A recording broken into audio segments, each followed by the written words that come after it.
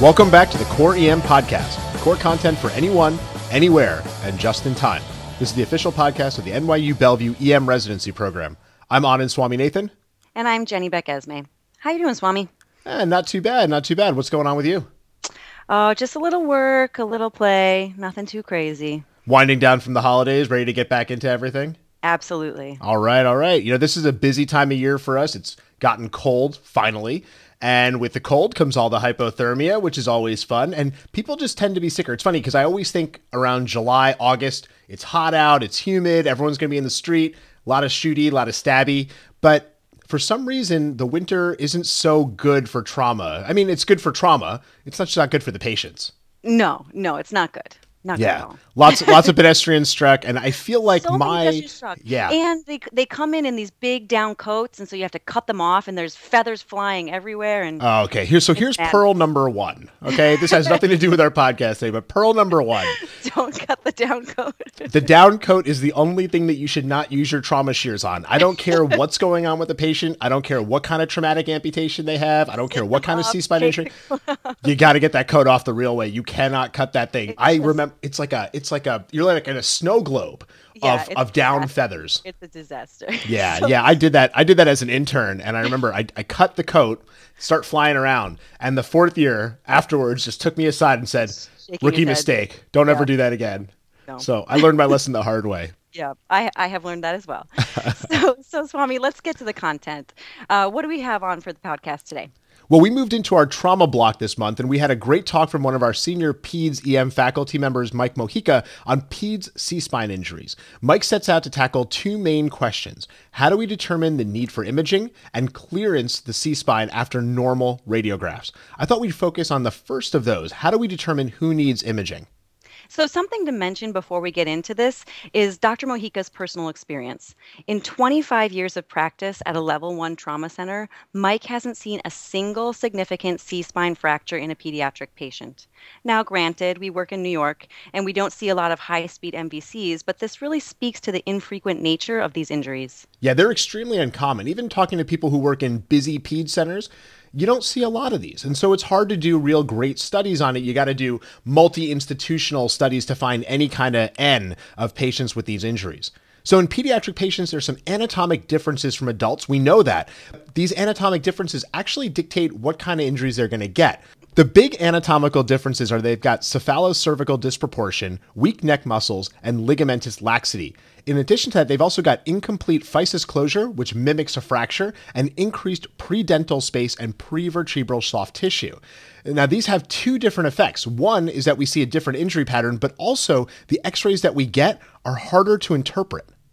From an injury pattern standpoint, these anatomical differences lead to the majority of C-spine fractures being in the C1, C2 area. In fact, lower C-spine injuries are so uncommon in pediatric patients that there are some studies looking at limited X-ray and CT scanning, basically just imaging the upper C-spine. Yeah, so now before we get to the decision to scan, let's touch a little bit on the idea of spinal cord injury without radiographic abnormality, or SCIWORA. I remember as a resident, just like learning this term and what it meant was like the bane of my existence for a while. I'm like, what do you mean they have a spinal cord injury and there's no radiographic abnormality?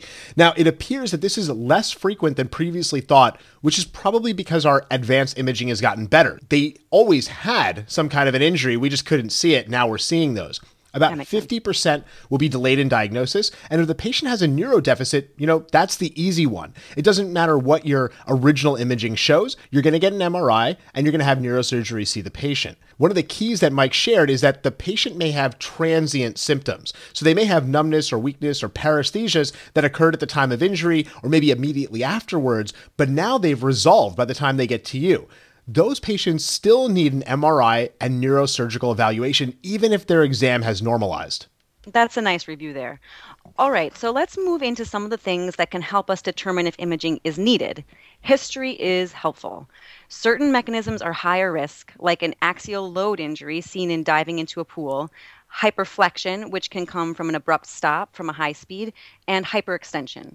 All right, so don't dive into a shallow end of a pool and don't drive fast. Don't do it. Jenny, I've actually broken both of those. I have dove into the shallow end of a pool. I broke my tooth. Oh my God. Hopefully, luckily did not get a C-spine injury. And I tend to drive a little bit on the fast side. But, we've all got to have our things, but these are the things we want to avoid. Don't dive into the shallow end of the pool. Don't drive fast. Got it.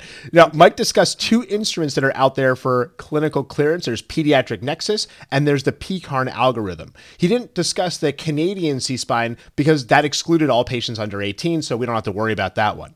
So Peds Nexus had about 3,000 patients under 18. That's a nice number. And it performed very well in kids over 8. The sensitivity overall was 100%, but the lower end of that confidence interval was 88%, which I think is a little scary. Absolutely. Mike's take home was basically that Peds Nexus may not be reliable in kids under 8 years of age.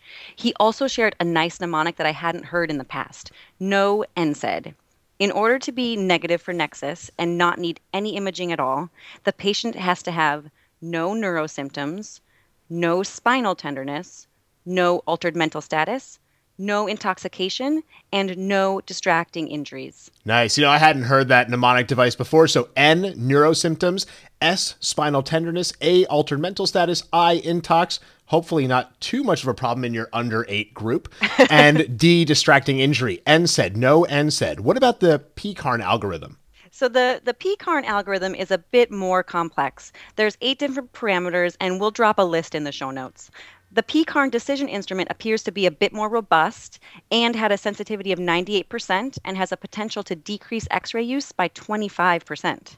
Yeah, the PCARN group always puts these nice algorithms together. They're rarely things that you can have at your fingertips or sort of in your active memory. You're better off having a decision instrument sort of support mechanism, so something like MD Calc or using a web-based system of some kind. But the issue with PCARN is that even though it's been derived and it was derived very well, it hasn't been validated yet. And since these injuries are so rare, it's going to take them years to do a large enough study to validate it. But that study is ongoing, and we should expect to see some results in a couple of years, hopefully. When you look at that PCARN decision instrument, it's really interesting which parameters had the highest odds ratios for injury. Focal neurodeficits had an odds ratio of 8.3, diving injury an odds ratio of 73, and predisposing conditions a ratio of 15.6.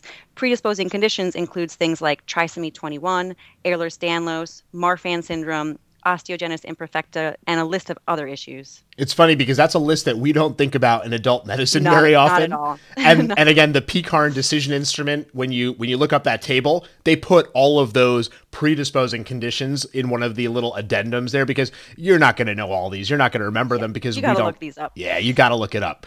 So, all right, it's not something we're going to see every day, but I think it's good core content to think about. So, Jenny, let's hit on Mike's big take-home points from the lecture.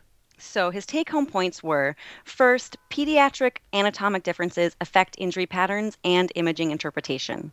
Second, the nexus criteria with that great mnemonic no NSAID should be used cautiously in children under 8 years of age. Next, plain X-rays, lateral, AP, and odontoid are the preferred imaging modality in children. Really try to limit the CT use. And last, consider Skiwara. Even transient neurologic symptoms require MRI and neurosurgical consultation. And Mike reminds us that when there is not enough evidence to practice, evidence-based medicine really encourages us to err on the side of caution. Do what's right for the patient and practice common sense medicine. Absolutely.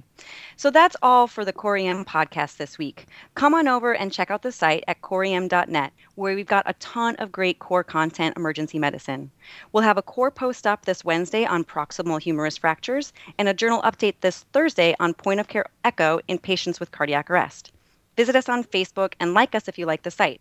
Visit our Google Plus page and follow us on Twitter, where our handle is @core_EM. Thanks, and see you all next week.